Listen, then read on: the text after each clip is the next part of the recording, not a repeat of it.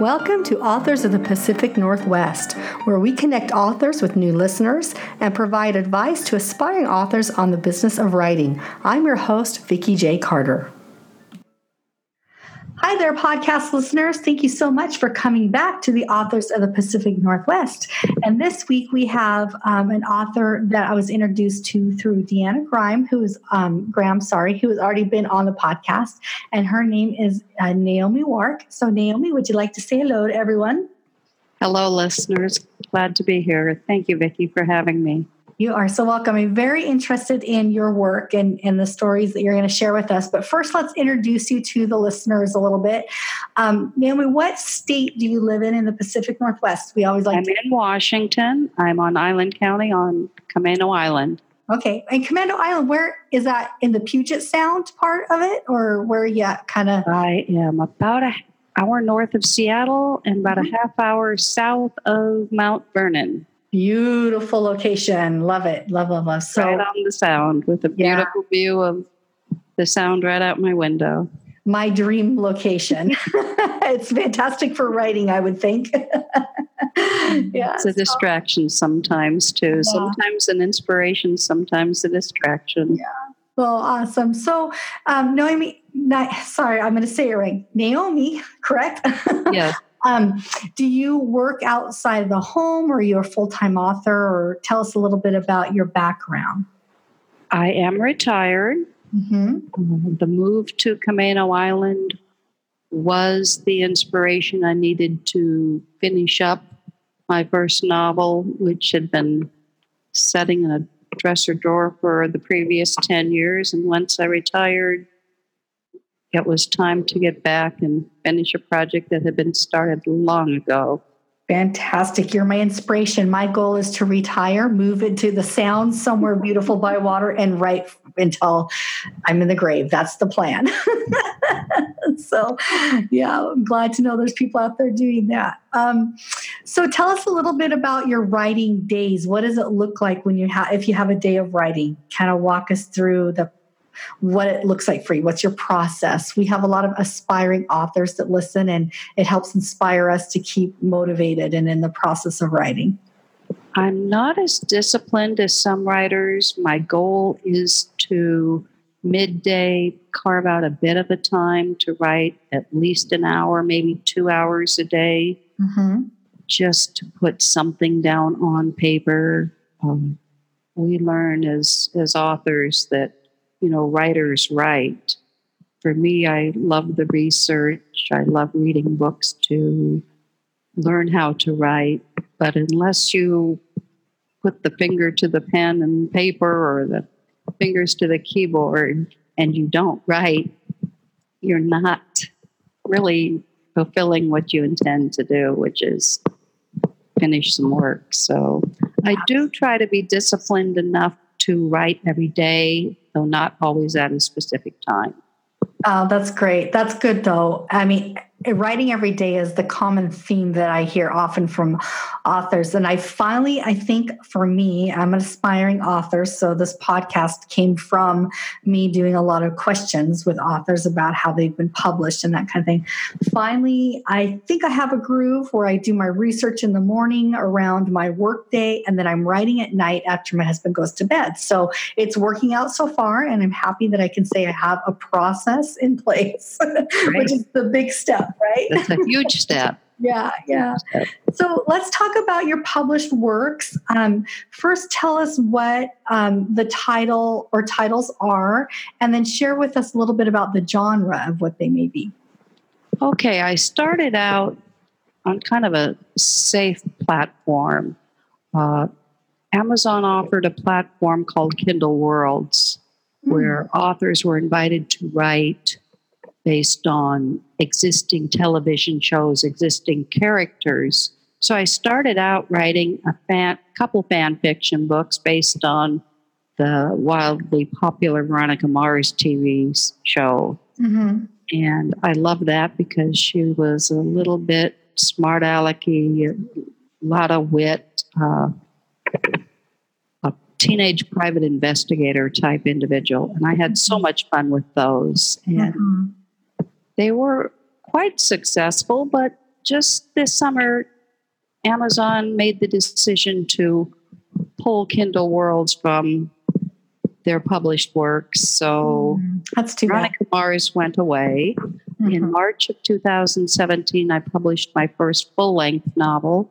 It's titled Wildflowers in Winter, Aging with Alzheimer's. And that one is presently the only book I have out that is published. Okay. So the type of publication, are you a self-published author? Because that's what most of my authors are, and I'd like to dive into that process with you. If you are self-published. It is self-published. And one of the reasons was I did start this book back in 2000, as I indicated earlier. I pretty much had a rough draft by 2002. I spent 2 years at the University of Washington taking a course called commercial fiction writing, where everybody in the class was writing a novel. So during that 2 years, I was very disciplined. I was writing. I felt I had a pretty strong rough draft. I had been meeting with agents and editors and, getting feedback this way and that way. But we moved from where I'd been living, moved away from my critique group, my mentors, the people who I wrote with and kept me writing. So for the next 10 years, it sat in a drawer. When we moved to the island, and my goal was to reacquaint myself with the writers, I joined the Skagit Valley Writers League up in the Mount Vernon, Burlington area. We meet. And I finally finished this. And at that point in time, the industry had changed so much. Self-publishing is a lot more acceptable than it was a decade ago when I started this journey. And quite honestly, I didn't want to delay anymore getting it out there, throwing it out to the public. So I went to Amazon to create space and self-publish it that way rather than spend another, gosh knows how many years it might have been, if ever, to find someone in a traditional publishing house that might want to pick it up. Exactly. Well, I think self-publishing is such a wonderful avenue for so many authors, is because stories like yours need to be out there so that people can read them. And it has a great topic. And I looked at your website, well, actually your Facebook, and spied a little bit on you before the interview. And I loved that the cover art is from somebody that you met. Is she a local artist that you met and talked her into doing the artwork for you on the cover? She is local. She's not a full-time artist. She is an aspiring artist. Her mother actually is a member of the Skagit Valley Writers League, which is how I'd met this individual. She had done the artwork for a children's book of someone else I know. And that book, unfortunately, is not published, or I'd definitely put a plug in for both the author and the artist, because the artwork in there is incredible. But because of the genre of this and the theme of my book of wildflowers does run through the theme of the book, I wanted it soft. I was inspired by Monet, so I asked the artist to kind of keep Monet in mind as she did a soft watercolor for my cover art. And it's a beautiful piece of artwork. I love it, and it fits very well with your vision. So how amazing is that, to have a local artist do a cover art for you that fits your vision, and it's beautiful. So, and when your friend that's in your group does get her children's book published, maybe we can have her come on too. I've had children authors come on and talk about that process of writing for children's book too. So awesome. Let her know we're available for that opportunity. Okay, thank you. So you talked about one support group, and I asked, this is actually, the podcast has become a resource for authors all over the Pacific Northwest. And Skagit Valley Writers Group, I believe you mentioned it a couple times. And I'll make sure their contact information is in show notes for those that are in your area that may not know about that group. Yes. Do you have any other support groups that you work with online or face to face that you can also recommend, or any tools or resources that you use in the process of writing and self-publishing? One of the big pluses with the Skagit Valley Writers League, we do meet monthly. We do have guest speakers that come in and talk about writing, skills of writing. But within the league itself, there are numerous critique groups. And I do belong to a critique group in addition to the league. And we meet 4 hours a week, every week. Wow, that's a long time. There are 8 of us in the group, and we don't hold back. I mean, we're there to be honest, be kind, but it is to not just say, wow, I really liked your work. We do educate ourselves on how to critique and make each other better writers. That's fabulous. That's a really good chunk of time. 4 hours for 8 individuals a week is a nice commitment as well. So bravo to you and your critique group. Not everybody can put that much time into the craft of writing. And I believe that's what it is when it comes to the critiquing stage. You have to, like you said, kind and honest, but definitely need to have, it's an art to critique well. So fantastic. So, Naomi, tell us a little bit about the inspiration of the work that you're going to read, and remind us of the title again. I read about your inspiration, but for those listeners that haven't had a chance to read a little bit about you on your Facebook or Amazon page, tell us a little bit about it. Okay, Wildflowers in Winter, Aging with Alzheimer's, was actually inspired by my husband's grandmother. We were actually her caregivers for the last few years of her life. And during that time, her confusion progressed to increasing levels of dementia. In her case, it was never really diagnosed as Alzheimer's, but when I wrote this book, I wanted my main character to have Alzheimer's dementia. Because it fit with what I was trying to do in the book. When Grandma died, she left behind a couple trunks of her memories, including diaries that dated back to 1919. So in 1919, she was 17 years old. And she wrote extensively in her diary for a number of years. But along with that, during her later years, she had written down memories of her childhood. So she's probably in her early 90s, and she's grabbing scraps of paper anywhere from shopping lists to meeting minutes for her homeowners association, whatever she had handy. She's scribbling down the food she ate, her fashion styles, how she wore her hair when she was 17, what her curtains in her kitchen looked like, what she did as a little girl, the games she played, where she went to school. So I took all of this information, and it just became really apparent to me as I was reading through it that there's a reason she wrote. She wanted people to know about her. She wanted people to know her story. So at the time I was writing children's stories, and I looked at all of this and I thought, wow, I want to incorporate this into a novel. So throughout my story, even though the present day world is fictionalized, I have taken experiences from her youth, and I will read one of them later in the podcast, but her memories when she's recalling her youth through one of her Alzheimer's flashbacks, many of those are based on diary entries that I had read about in her diary. Okay.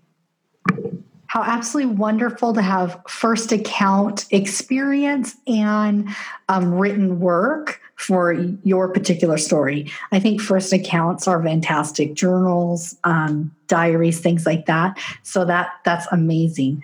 So why don't we set you up for the reading? You already told me a little bit before we started to record that you were going to read 2 separate excerpts. So usually what I do is I will go quiet while you introduce your reading, and you can build around the reading what you need to share to fill in any pieces so the listeners have a full picture as you do your reading. So I'm going to go quiet and let you go ahead and share with us the story.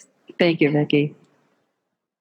Okay, I'm going to begin at the beginning, chapter 1, and I'm going to read just the first part of chapter 1 so all of the listeners can get a feel for the main character.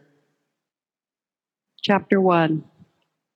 The shrill of the phone jolted Edna awake. Fighting drowsiness, she blinked a few times, fixing her focus on the red-lighted display of the clock. 5:30. Her heartbeat quickened. Early morning calls can only mean bad news. Restrained by the blue nightgown wrapped around her legs and hips, she trembled, groping for the old dial phone on the nightstand. For a brief moment, Edna closed her eyes and breathed deeply before lifting the receiver to her ear.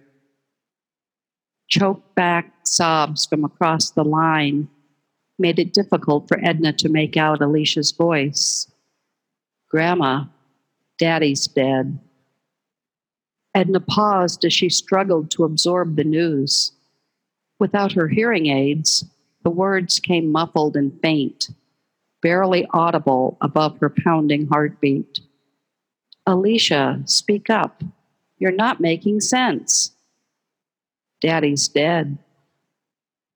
This time, Alicia's words stung, clear and sharp. Edna's mind whirled, fighting to comprehend. She must have misunderstood. Her son couldn't be dead.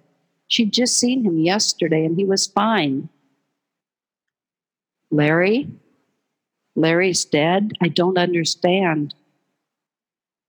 "Yes, Grandma, he's gone." A sharp pain gripped her chest. Wet with fear and perspiration, she flung back the bed covers that ensnared her. She pulled herself to a seated position. She flipped on the small white reading lamp on the nightstand. "What happened?" "He suffered a stroke last night and never regained consciousness." A dam of emotion released in a torrent of sobs. Edna had worried about his health and nagged him to quit smoking, but he wasn't supposed to die. Not like this, so suddenly or so young. He was only 64. What am I going to do without him? "I don't know, Grandma. We don't know how we're going to get by either. Dad took care of everything. Mom will be lost without him. I'll call you later and let you know when we've made the arrangements." Edna straightened on the bed, shivering from the cold. "When can I see him?" "I'll let you know when he's been taken to the funeral home. It may take a while to harvest his organs." "What are you talking about? What do you mean, harvest his organs?" Resentment rose like the taste of bitter coffee in her throat. "Dad was an organ donor. His kidneys, eyes, and tissue are still viable for donation." Edna shook her head. "There must be some mistake. He would have told me." Dazed, Edna returned the phone to the cradle. It didn't make any sense for Larry to want to be dissected upon his death. Surely Cora Lee and her daughters had put him up to it. "It's not right." She pounded her fist into the pillow. Too early to call anyone, Edna motioned for her only consolation. Missy, her black terrier, pounced on the bed and nestled into the crook of her arm. Salty droplets fell on the dog's long matted fur. She cried out her frustrations, burying her head into Missy's fur. Why, God? Why didn't you take me instead? It wasn't fair. Parents aren't supposed to outlive their children. For a few moments, she let her shock dissipate through her tears. A swell of loneliness gripped her like a rogue wave at the thought of losing her last child. Though it had been 40 years since her daughter Bernice died, a rush of memories raced through her mind like a flash flood. Then she had Jacob and Larry for emotional support. Now, with her husband and son both gone, the hollowness in her heart echoed her grief. Drawing on all her physical and emotional strength, Edna climbed out of bed and plodded downstairs to the living room. Hoping the sunlight would overcome the darkness filling her, she pulled the drapes open. Instead of the hoped-for light, the opened curtains revealed a still darkened gray sky, skirted with low, ragged edges, suiting the somber mood of the morning. Edna shuffled to the sofa and gathered her favorite cover around her. She buried her nose in the quilt that had warmed her babies and herself throughout the years. With closed eyes, she inhaled the mix of sweet and bittersweet memories, each memory unique, just like the multicolored tulip shapes she had carefully crafted and sewn into the quilt. Fingering one corner of the worn cotton spread, a smile turned up the corners of her mouth at the sight of the small rips where Larry had used the quilt for teething. Remembering the past helped keep the early morning chill at bay. Numb, she sobbed in the silent, empty house until, drained of tears and emotion, she drifted off to sleep. So I'll stop there for chapter 1. The next excerpt takes place about halfway through our story. At this point, of course, her son Larry has been buried. She has a very difficult relationship with Larry's second wife and her children. And she had not, prior to the death, seen her grandchildren from her first marriage for about 20 years. So at this point in the story, she's been reacquainted with her grandson, David. She's already starting to show signs of confusion and early dementia. So her mind isn't always working up to par, as we'll see in this next chapter. And this is from chapter 20 in the book. At this point, David, her grandson, has invited her home to his place to attend her great-granddaughter Rachel's high school baccalaureate service. Edna stepped slowly toward the entrance to the church. She couldn't recall if she'd ever been to a baccalaureate service. The soft scent of the purple hyacinth floated on the breeze of the late spring evening. David led his grandmother by the arm down the sidewalk. Neat borders of vibrant yellow and orange zinnias and white and red geraniums lined the walkway. "This is a pretty church, isn't it, Grandma?" Rachel reached over and took Grandma's hand. Edna smiled as she squeezed Rachel's hand back. She strutted like a peacock on show, proud and happy to be included in her great-granddaughter's event. Sunlight glistened off the arched orange and yellow stained glass windows of the old-fashioned brick church, reminding her of a structure from long ago with its pillars and arched columns. Flustered by the growing size of the crowd, Edna appreciated David was there to guide her through the sea of spring-colored pastels and flower prints worn by the large crowd mulling around outside. She studied the smiling faces of the students, wearing dress clothes for their special occasion. Escorted through the oversized double doors into the vestibule, Edna glanced down at her clothing and smoothed her soft fabric. She smiled, feeling appropriately dressed for the day in her outfit. "Have you ever been to a baccalaureate service, Grandma?"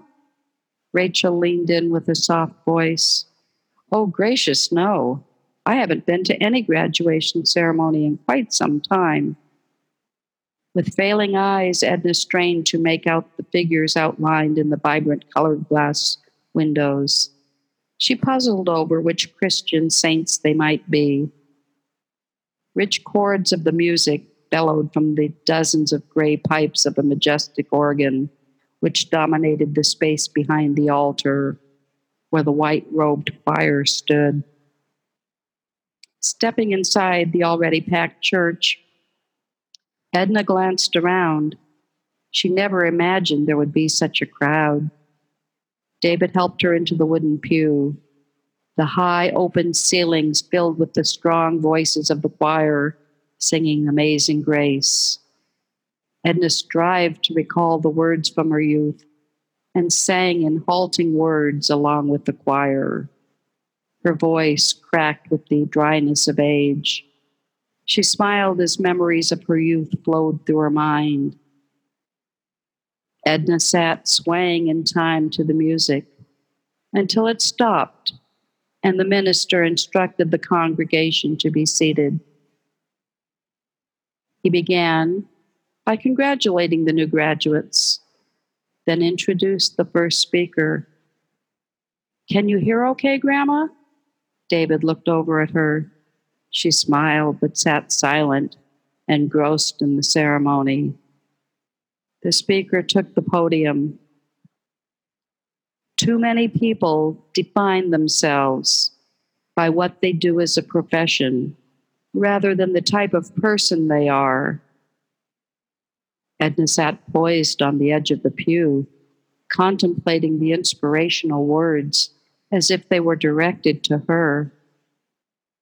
"When you graduate and leave here, what kind of person will you be?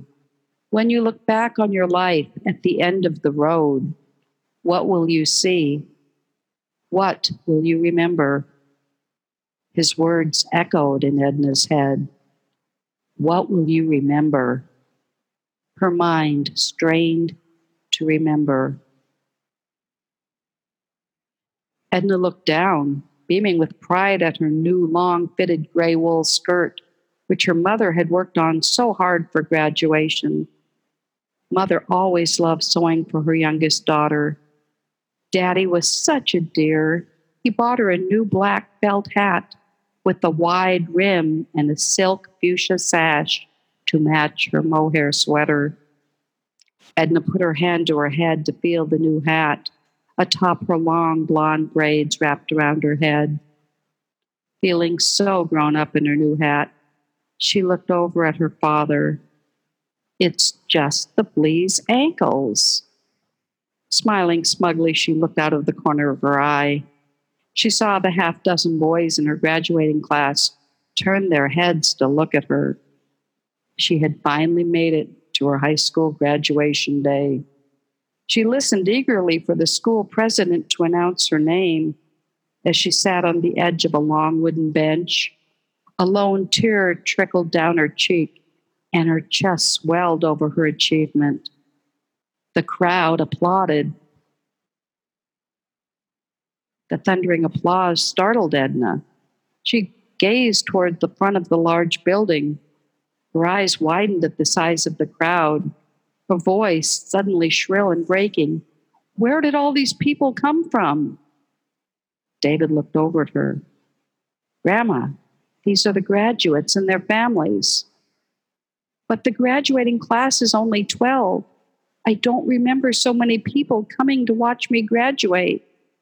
Edna suddenly flushed. She looked around. The fashion was not the same on these youngsters. She didn't recognize the classmates surrounding her, with short skirts, tight tops, and clunky shoes. She looked down at her mint green flowered double knit dress. with brown slip-on shoes. She touched the top of her head. There were no braids wrapped around her head, no wide-brimmed hat with a fuchsia sash, only fine, thinning hair pinned up underneath a fur cap. David, where have all these people come from? What am I doing here? Her voice cracked. David leaned over and put his arm around her. She was comforted by his smile as he hugged her. It's okay, Grandma. It's okay. You've just forgotten where you are. It's a ceremony for Rachel's graduation, her baccalaureate. Edna glanced over at her great-granddaughter and smiled weakly. Rachel smiled back with a broad grin. Edna bent down and fumbled in her purse for a tissue. She dabbed her eyes and wiped away a small tear for all the years that had passed.